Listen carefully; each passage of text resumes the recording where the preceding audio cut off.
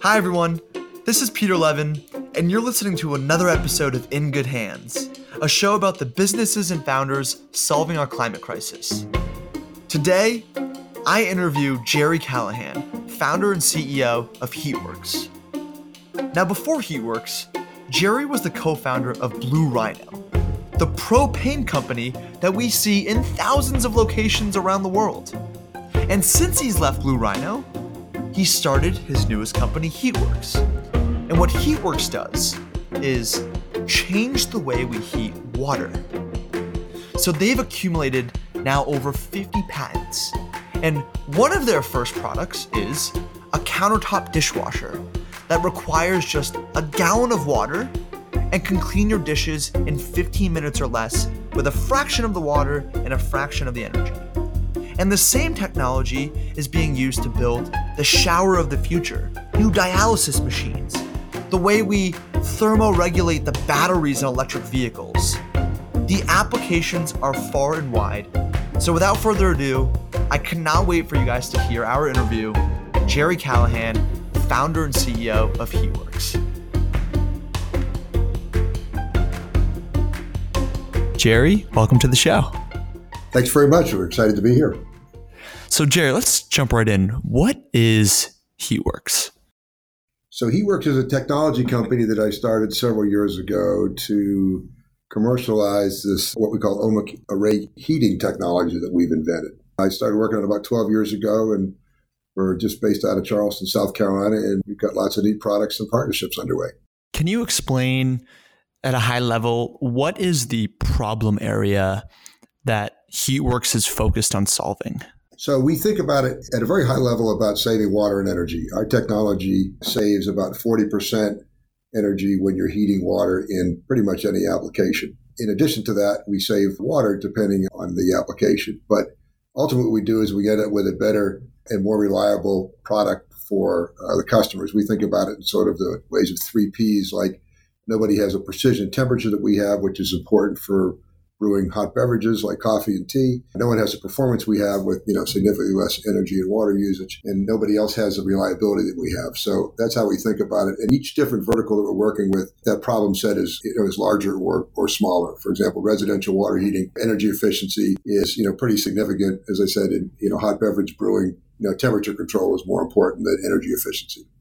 It's super interesting. And before we get into the actual solutions themselves, and for those listening, I mean, these are beautiful products, as if they've come out of a company like Apple. That attention to detail and beauty and product design.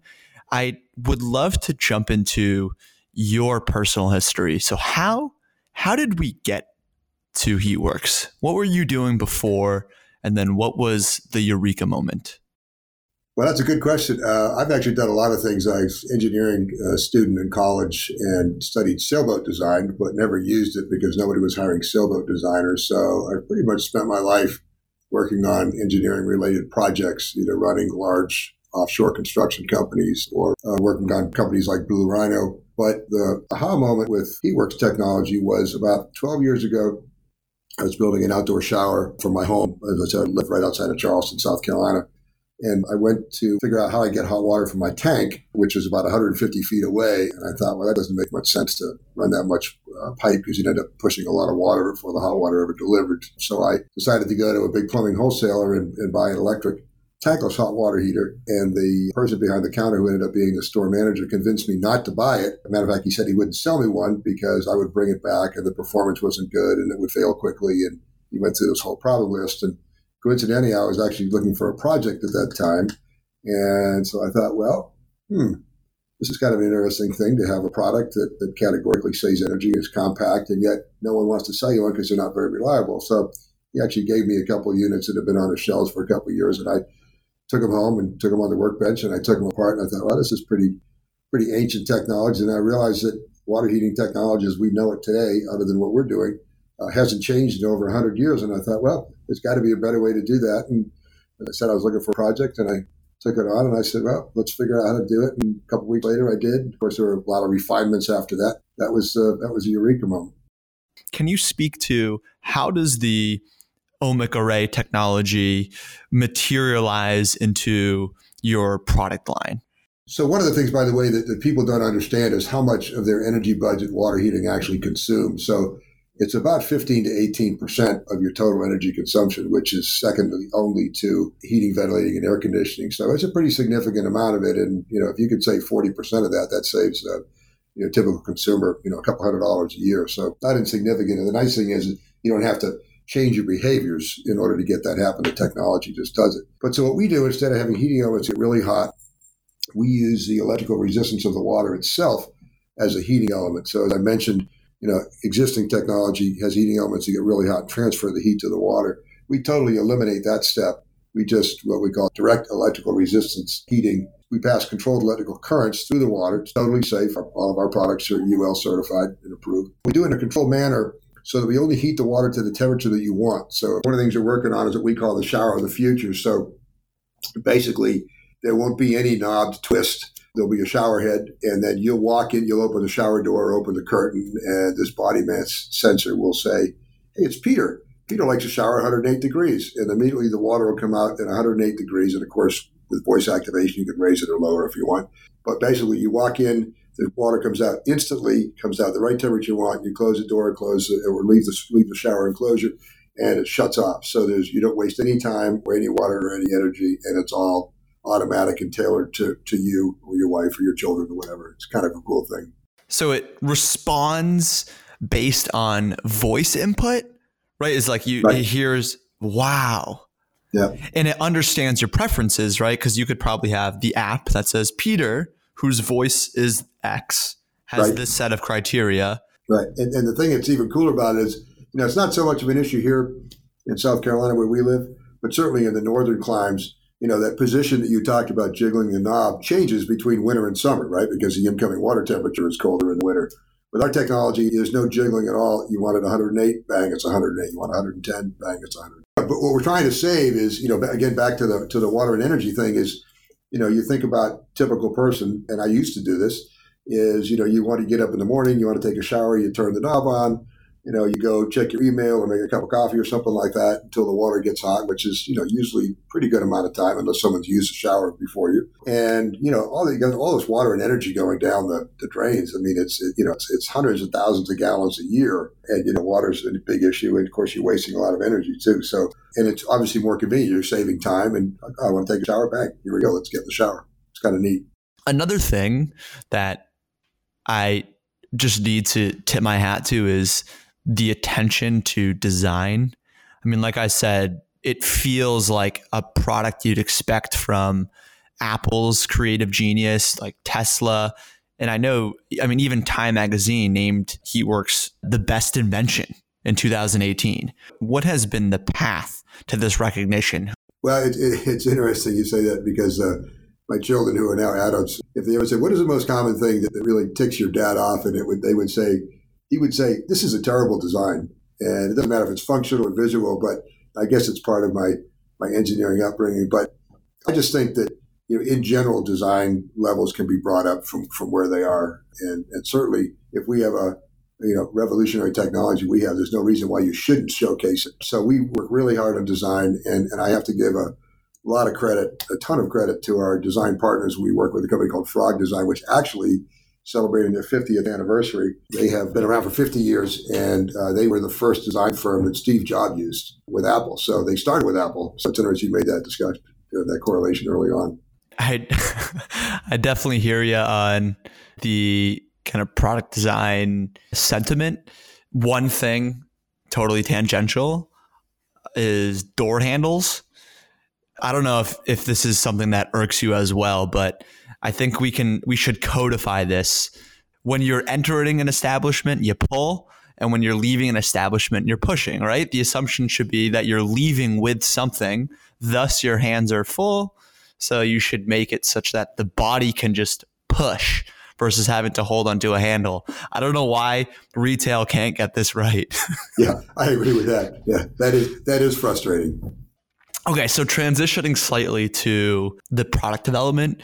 Like I said, the beautiful thing here is that the ohmic array technology is going to transform a number of applications. How do you zone in on what products to work on first? That is a challenge. So we're actually sort of a hybrid company. So we have products that we develop ourselves, but most of the projects we're working on are actually making other companies' products better. But we think about the Model 3 and Tetra, which is our self-contained countertop dishwasher, and Duo, which is our battery-powered carafe.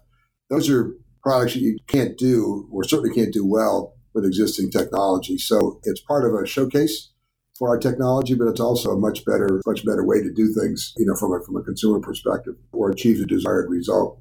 I'm going to talk about those products in a sec, but some of the other things we're working on are everything from thermal management for electric vehicle batteries to massive water heaters that would heat like a huge hotel or office building in Manhattan, and then hot beverage and regular appliances. So we have most of the applications for our Omega Ray technology you won't see with our name on it. You'll see it with somebody else's name. Can you speak to the countertop dishwasher? I know it's available for pre-order. What is that? So Tetra is a self-contained countertop dishwasher. It's about 16 inches by 14 by 18. So it fits on your countertop underneath your cabinets. And it's self-contained, so you don't have to hook it up to plumbing for water coming in and going out. And basically what you do is you open the door, you pour about 4 liters or a gallon of water in. It automatically separates into 3 different reservoirs, and one is for wash, and then there's 2 rinse cycles. And it does a whole cycle in under 15 minutes. And it does a super job. And it saves, compared to a conventional dishwasher, it saves probably about 80% of the water, and depending on how long your cycle is, you're going to save probably 75% of the energy. And it's also useful in a lot of places. I mean, we have people with RVs that want to buy them. We have obviously college dorms and apartments, and it really is terrific. And it's got 3 cycles on it, so you can actually use as like a regular conventional dishwashing cycle. And then there's a stemware cycle, where we actually turn the pump down, but you can put fine glassware in there and not turn it into glass shards. And then there's what we call the baby bottle cycle, which is specifically made for baby bottles. And the racks that are inside of it are modular in nature, so you can, fine tune what you want. If you want to just do a bunch of plates, you can set those up in there. And, we wanted to make it really, really beautiful, again, because we're really focused on design. And there's 2 things to note about that. One is, as a child, I spent a lot of time at the Museum of Natural History in New York and loved those dioramas and the glass museum style cases. And I thought, wouldn't it be cool if you could actually see what's going on inside of a dishwasher? That's sort of the engineer in me. So that was part of the impetus. But the other part, if you notice, there's a contoured top on it. So that's also meant to be a design feature, but it's also, from an engineering perspective, it also diverts and changes the spray pattern that come up from the spinner at the bottom. So not only does it look cool, but there's kind of a functional aspect of it as well. So it's fun having the opportunity to use design not only from an attractiveness perspective, but also from a functional perspective. I think what's so interesting here is that dishwashers, broadly speaking, are a luxury. I mean, I'm in New York City. We were very lucky to have that as an amenity, but across the US and the world more broadly, my hunch is that there are way fewer residences with dishwashers than without them. So, that's absolutely true. Yeah. I mean, for example, in the UK, which we consider to be obviously a first world country, the dishwasher penetration rate isn't even 50%. Wow.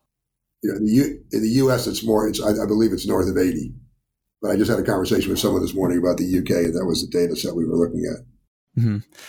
When you were considering the dishwasher as, product number 2 or 3 on the consumer side, did you look at those world penetration metrics to inform that decision making?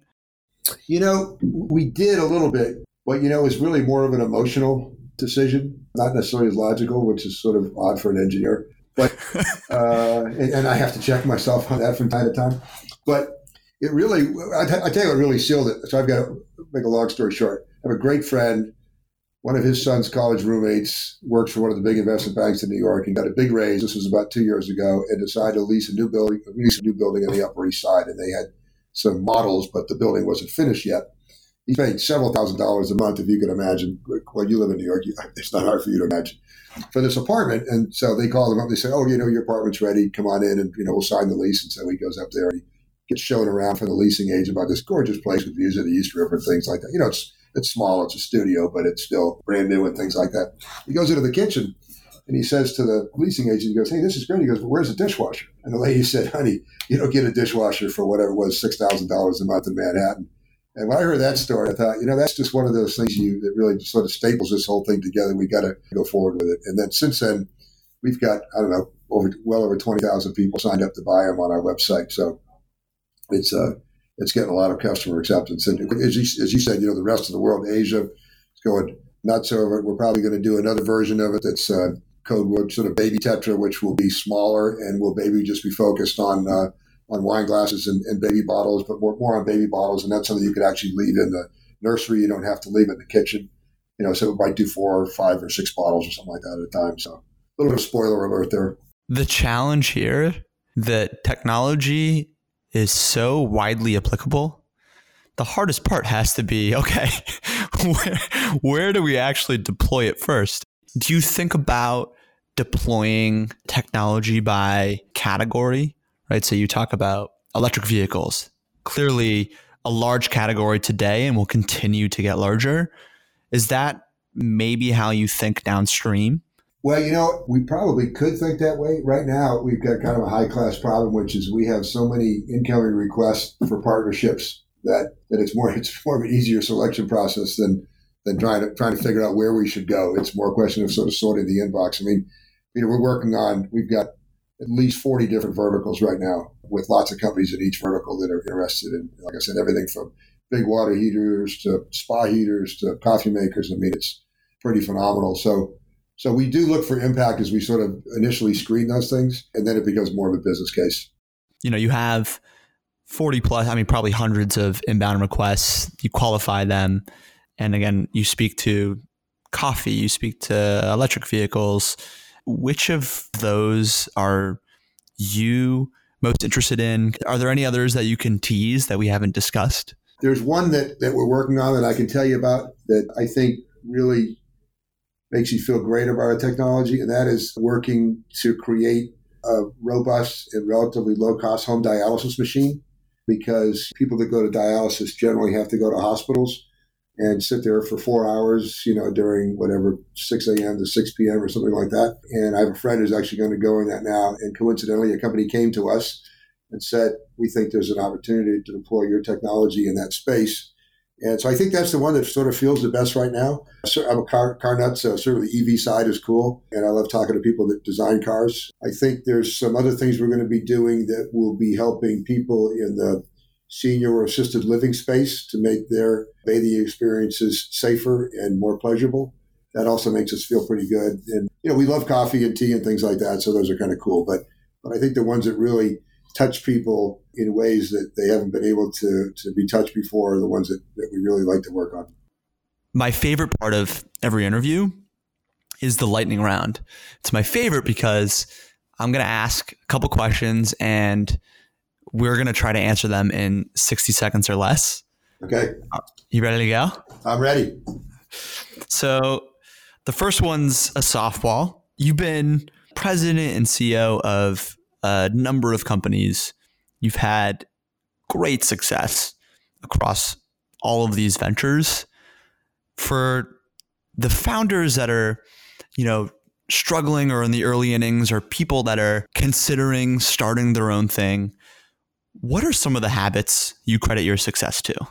I think there's 4 things, Peter. One is you have to have persistence, obviously, because the troughs are always deeper than the peaks. The second thing is you have to have a really rigid and rigorous self-auditing process. So you're not fooling yourself into things like thinking that you're really good when maybe you were just lucky. Third thing is that as a leader and an entrepreneur, you have to have the internal fortitude to make high risk and reward decisions. And then the fourth one is sort of the hardest one, is you have to take that vision and those decisions you're making and give it to the team and allow them to rework that creatively, such that you end up getting the full benefit of them and buy-in and things like that. So those are sort of the 4 lessons I've learned. Amazing. If you weren't working on HeatWorks, what problem area would you be exploring? Definitely doorknobs. I guess my next smart answer is just trying to figure out a device that would keep my phone from falling between my car seat and my console. That's probably the second one. I think As an engineer, we're wired to solve problems. So I think, it's, I guess it's heat work. I guess I don't really have an answer to that, but it was certainly something in the efficiency range that could affect the end of the world. It would definitely be somewhere in efficiency. All right. So the last question of the lightning round, it's my favorite, and it's something that we ask every guest. Who has had the greatest impact on your learning and why? I've been lucky to have a lot of great mentors that came out of nowhere. But to be honest with you, I would say my wife, Susie, has had the greatest impact on my learning because she's a very creative person. She's a counselor and a painter. And having someone as a partner for life that is curious and always wants to learn has had a huge impact on me. And I can't thank her enough for her support for over the years and all the things I've done. Amazing. Well, Jerry, you handled the lightning round with ease, with class. I have to roll out the red carpet. Is there anything you want to leave with our customers or our listeners? Any plugs, hiring needs? The floor is yours. Well, we're always looking for great people, engineers, program managers, biz dev people. And so, the site is myheatworks.com. Come by and have a look. And, if you have any ideas of applications for heating any kind of liquid, better, you can go to info@heat or email us at info@heatworks.com. We're always looking for input. And just, any comments you have, good or bad, hopefully all good, about what we're trying to do would be interesting. And, tell your friends. It's cool stuff we're working on. Jerry, thank you so much for coming on. This was amazing. It's my pleasure. Thank you very much. Another amazing episode. Thanks so much, Jerry, for coming on the show, and to Melissa for making this happen. If you enjoyed the episode, please consider subscribing and writing us a review. It really does mean a lot to us. And sincere thanks to Dan Mahoney and Lucas Arndt, who produced this week's episode, and to Eddie Knuckles, our music director. I'm your host, Peter Levin, and if you'd like to recommend a guest, sponsor an episode, or help spread the message, you can find us on social at In Good Hands or our website, ingoodhands.us. Again, huge thanks to all of you for your support. We really do appreciate it and can't wait to bring you another new episode next Tuesday.